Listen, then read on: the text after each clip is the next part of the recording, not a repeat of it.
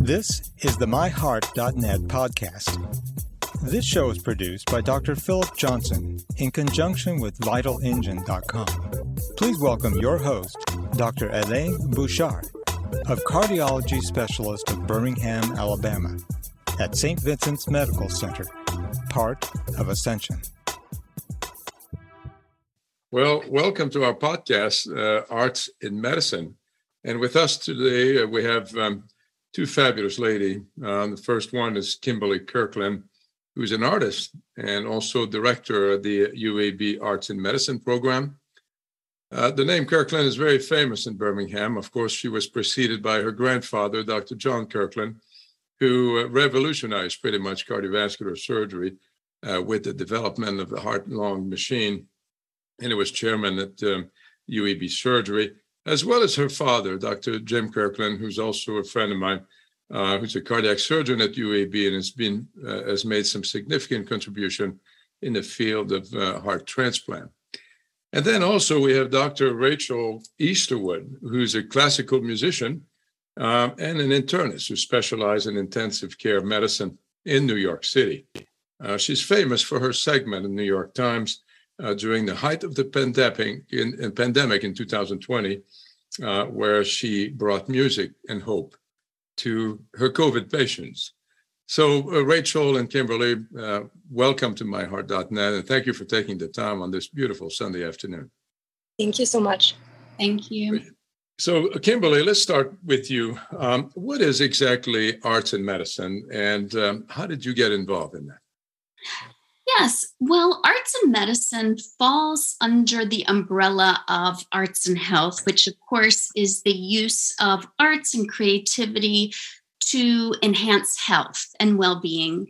And arts and medicine specifically tends to be more focused in healthcare, but it can be done in community settings as well, and with various populations. But really it is under that umbrella of arts and health that aligns, of course, with the World Health Organization's definition of health, which of course we know is that it's not merely the absence of disease, but it's the health of the whole person. And so we align very closely with that. So I can understand how you grew up in the field of medicine. How did you go from being an artist to decide to, get involved in arts and medicine? Yes. So I always knew that I was probably not going to be a physician or go into healthcare as a healthcare provider. But my passion was always arts and music. So I have my undergraduate degrees in music and musical theater. And I found my way into the world of arts administration. And so I had the great fortune of starting to work at the Alice Stevens Center, which is a performing arts center, of course, and at University of Alabama at Birmingham, and just fell in love with being not only, of course, on stage, but also in administration behind the scenes. So I was able to go into arts education and really was continuously just in awe by the power of the arts for children in schools, communities, and that led to an exploration into arts and creative aging. So arts is a part of the aging process to keep ourselves healthy cognitively and, of course, with mobility and other areas. And so that was kind of a foray in 2011, and then we started a pilot program in 2013, and now we have a full program, of course. But really, it's the power of the arts in so many different areas that if I could see what the arts did for people in education settings, just was really fascinated by what it could be done in healthcare and specifically around health and wellness. Very good. Rachel, I know your parents very well, of course, and they always thought that they were going to have a musician in their family. I mean, your whole development as being with music, and you could almost become, a concert pianist. And all of a sudden, you took this 180-degree turn into medicine. How did that How did it happen, or how did it? Yes, first of all, thank you for having me here. It's great to talk to you both. So it was kind of a process that changed from music to medicine. I did go to conservatory for undergrad and also played professionally for a little while. But I kind of became disenchanted a bit with the music scene professionally. I sort of found the limit of, who you could reach with classical music. I tried several things, but I sort of wanted to reach more people and quote unquote help more people. I think, my idealistic young self. So I thought, well, why not go into medicine, where you can pretty much help, quote unquote, help everyone. So I started my journey into medicine. Little did I know I would find the limits of medicine during the pandemic and then go back to music to bring to everyone then. So it's been kind of a full circle, actually. Very interesting. We know that for a patient that is admitted in the hospital, it can be very depersonalizing. I mean, you have first thing that happens is they put your personal belongings in a little plastic bag that they store in the closet, and then here you are, naked with a hospital gown and with people coming in and out of your room. And during COVID, particularly, even more so, particularly that there was so much isolation. They were not allowed to see anybody, any of the family members, any friends. So it was a very, very difficult time. Can you explain to us a little bit how, what happened during the pandemic as you were treating these patients in New York City? Sure. I will preface this by saying I was in a hospital across the river from the Bronx. So we were hit particularly hard by the pandemic. At some points of the pandemic, basically the entire hospital were hospitalized COVID patients. The ICU had overflowed into our PACU, into our step-down unit. We had intubated patients on the floor. We had, teams of intubated patients downstairs. I was doing ICU rounds in the ER sometimes. So we were hit very, very hard. So I basically just seeing, we didn't know the natural course of COVID at that time. It was brand new, right? As we all know. So it was interesting and terrible at the same time to see, kind of how this disease played out. We thought we were supposed to intubate patients, as soon as possible initially, not knowing later on that most of those patients wouldn't survive. And the patients that did survive had prolonged courses, 4 months, 5 months intubated in our ICU. So I sort of just, we were at a loss because we had no real treatments that showed promise at the time. So the only thing I knew to turn to in talking with my friends over Zoom during the time that are in music currently, professionally, we just had this idea to bring live concerts to these patients that were, as you said, isolated, alone, scared. They didn't know what was going to happen to them, and we didn't either. So we just started, first of all, playing concerts for these patients over Zoom in their rooms. And then I started to bring it to the ICU. And every time I would have a shift, I would just, have these concerts over Zoom, and I would place the iPad in 3 or 4 patients' rooms. And my friends, the professional musicians, would just play for hours. And notably, I would say 3 of the 4 initial patients we did this for, I have no idea if it made a difference. I hope it, brought them comfort, if nothing else, but they did actually. 3 of the 4 made it out of the ICU, which is saying something. And so, that was actually good odds for the time. Not sure if that answered your question. Yeah. It's a long-winded description. If everybody has a chance to kind of look up Rachel Easterwood, MD, and look at your YouTube, segment, it was very, very powerful. And particularly, I remember at the end, you're sitting alone, in front of the camera. And then you're saying, if I don't make it through this, maybe this is what I was meant to do. I forgot about that, actually. I haven't watched that in a really long time. But yeah, that was definitely the sentiment. We didn't know what was happening. And yeah, exactly. Yeah. I felt like I had done what I was supposed to do. Yeah. That was followed by a very long silence. And then and you finally looking down, at the floor. And of course, it could have ended there. But I think smartly enough, they didn't end it there. They followed that by how music was actually not only helping the patients, but also the co-workers, yes, the nurses that were there, the doctors, yes, that were there. So that was very, very powerful how music, can help not only the patients, but also people around you. Yes, exactly. Just going back to playing music for the coworkers. Obviously it wasn't just the patients that were under a lot of stress and scared and not knowing what was happening. It was the coworkers, and especially my ICU nurses. They saw the worst of the worst. People would just start, crying in the middle of shifts when we would lose patients. Just so many patients were lost. So, we had the idea, again, talking on the phone with my musician friends, that we could just, put a speaker in the middle of the ICU and have people play. And the nurses and we were the only ones there overnight, where it was the nurses and me. So they really, really, they would ask me, they're like, can we have music tonight? So that sort of got us all through the pandemic, or the first couple of waves. Yeah. Or it helped us. Yeah. I'm sure it helped a lot of people. I'm sure so many people suffer from PTSD. Some of the hospital workers, having seen so much, mortality in a short period of time, very difficult to handle. Yeah, definitely. Yeah. Kimberly, you're at UAB now, you're director of the program. How do you actually integrate arts in medicine at UAB?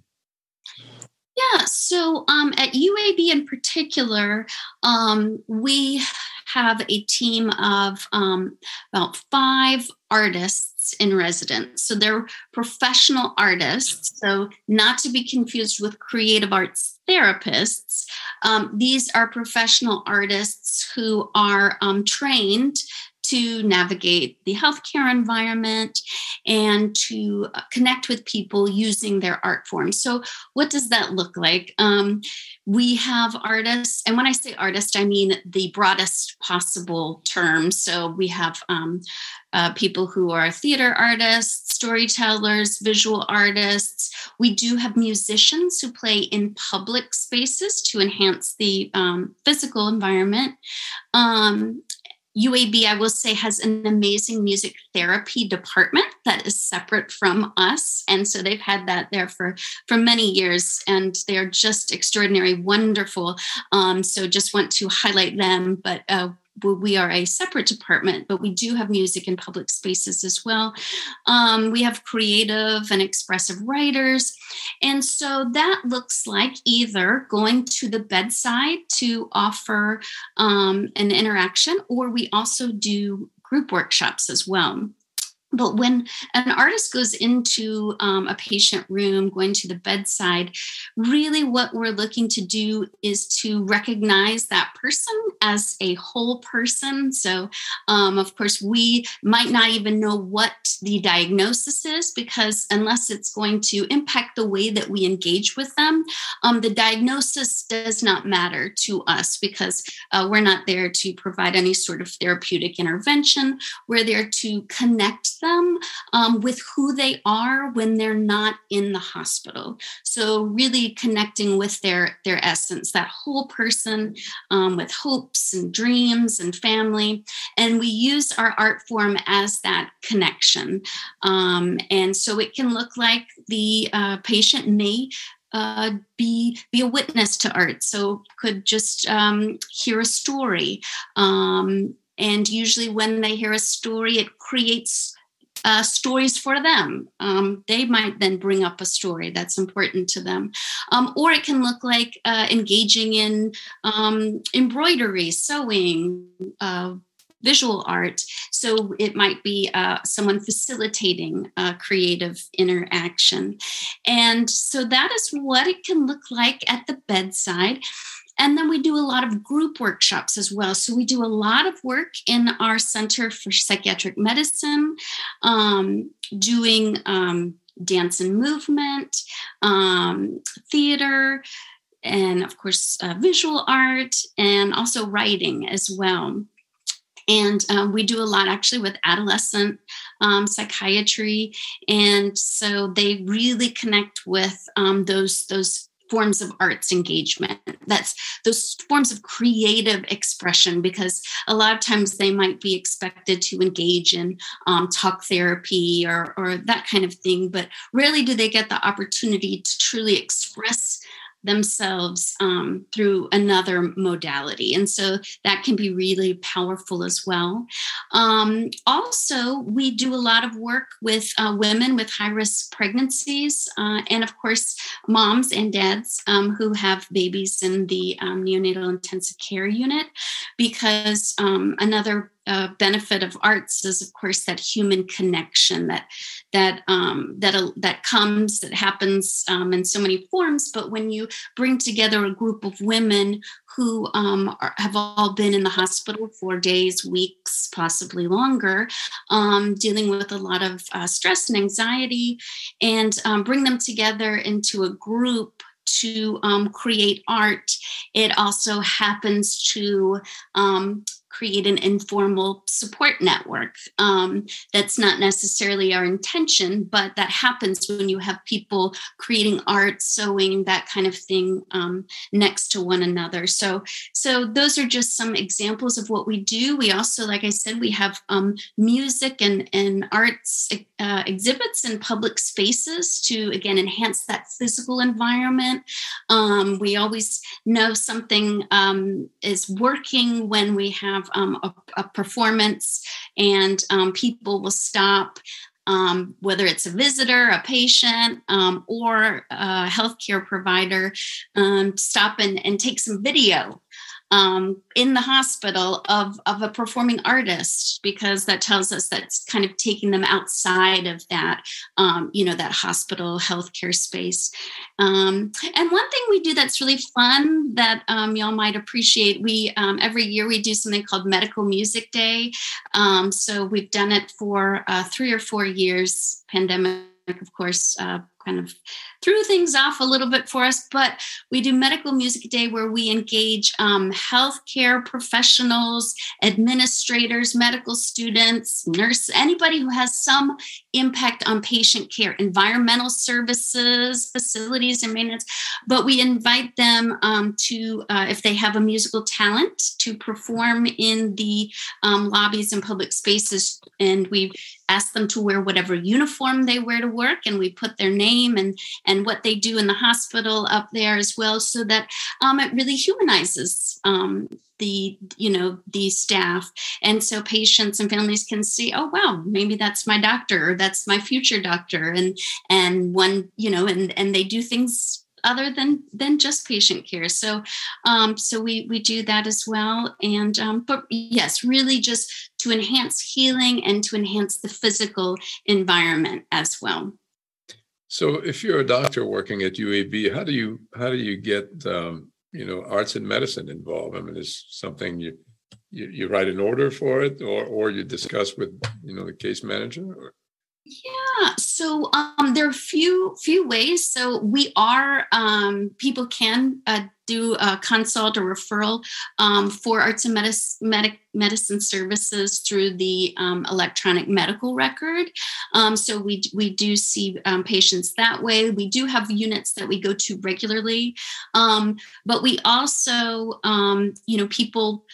people know us, and so sometimes different groups will engage us to do some self-care kind of work to support the healthcare staff and healthcare providers. So we support providers and healthcare staff as well. That's part of our mission. But for example, coming up this week, there are it's National Nurse Practitioner Week, I believe. And so one unit wants to celebrate 2 of their nurse practitioners. So we're working with them to do some sort of engagement with them and something celebratory. So we have information around the hospital. Of course, what we provide is free to everybody, and so we always get excited when people reach out to us to support their work and their needs. I'm sure you're going to get very busy during the holidays because, who wants to be in the hospital during the holidays? So, having something like arts and medicine, probably very timely and healing, at the same time. Rachel, post-pandemic, obviously now you're an intensivist. Have you carried, forward some of these, some of the steps that you took into bringing, music and art in your environment in New York? So personally, I haven't done a lot of work. However, my musician friends and co-collaborators during the pandemic have actually taken this new project called Project Music Heals Us. And I think they're currently in about 20 or more medical centers, like major medical centers across the US right now. So they're actually officially making this, a movement, actually. So for me, I was the primary go-to during the pandemic for the music and the medicine. And it's just hard to keep up with both of those things day to day. Especially the hospitals I'm working in right now are more community hospitals and really busy clinically. So I'm pretty much just running around doing medicine things during my work days or nights. But I think one thing that, Kim, you were talking about, just, looking at the patient as a whole person, I think that is something that really is so important and really gets people lose sight of that. Doctors lose sight of that. When patients are staying in the hospital or just in general. And I think that's just something that's really lovely and something to try to keep in mind. And I really try to keep that in mind on my day-to-day practice. Very good. Well, let me ask both of you then, can art heal? Obviously we don't expect art, to treat cancer, but, in what ways art helping in medicine?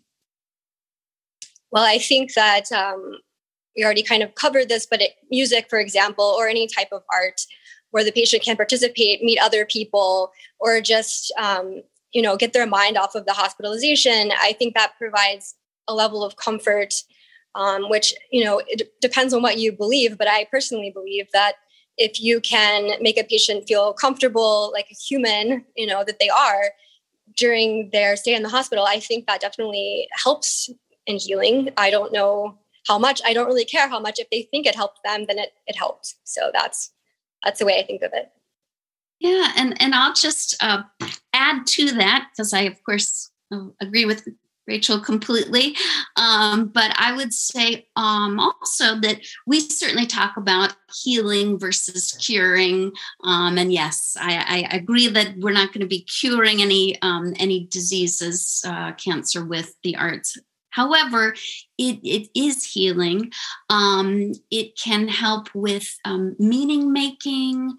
It can provide people with a sense of purpose, self-transcendence. Certainly, I always, whenever I'm in a setting, seeing a beautiful music performance with, an audience, I experience that self-transcendence regularly. People talk about flow as a part of creative practice. And so that is very healing. And of course, that human connection. As we know, isolation can lead to early mortality. And so all of these things, there is evidence-based that supports that those provide healing for people. And it also happens that the arts can create that as well. So I believe it's a perfect marriage between the two. I think that's very well said. And there's so many reports on improvement in pain management, as well as, increasing resilience. We always say that in the medical treatment, really half of the treatment is coming from the person, from themselves.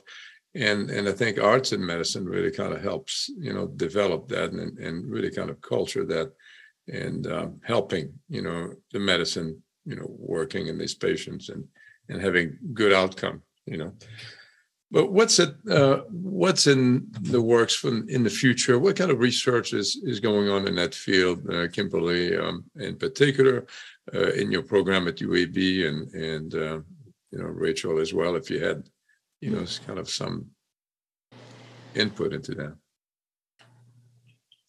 So personally, I think I'm given a lot more credit than I should regarding, the evidence of music and medicine, et cetera. I really am not currently, abreast of the research in that area. So Kim, I'm curious to see what you have to say about this. Yeah, well, so there is growing research. The field is really continuing to expand. So the field of arts and medicine per se is about 30, 35 years old.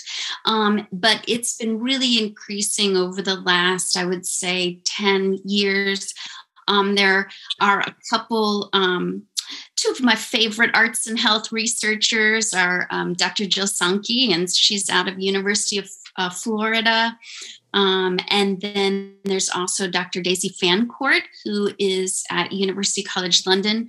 She's a psychoneuroimmunologist, and she does some really amazing work looking at all different types of art. One of my favorites is a study she did, small study, but looking at the impact of group singing on not only quality of life, because there's, of course, lots of research on quality of life in the arts, but really on how it impacts the immune system and immune function. It, of course, reduces cortisol levels, but also different immune function indicators were improved after basically 3 months of group singing. And so, and then of course, music therapy has some wonderful research around it. But Dr. Daisy Fancourt actually did a scoping review of the impact of arts and health for the World Health Organization, the European division, in 2019, and found that while there's still much more work to be done in the field, it really can help with the kind of delay onset of mental illness and help with the management of mental illness. It can also be an important factor and helpful in the treatment of both acute care and end-of-life care. And it also can help with age-related physical decline.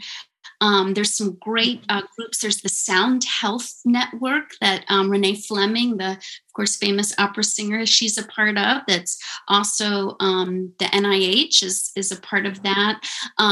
There's also EpiArts, which is from the University of Florida, where they're looking at the impact of arts on health and community.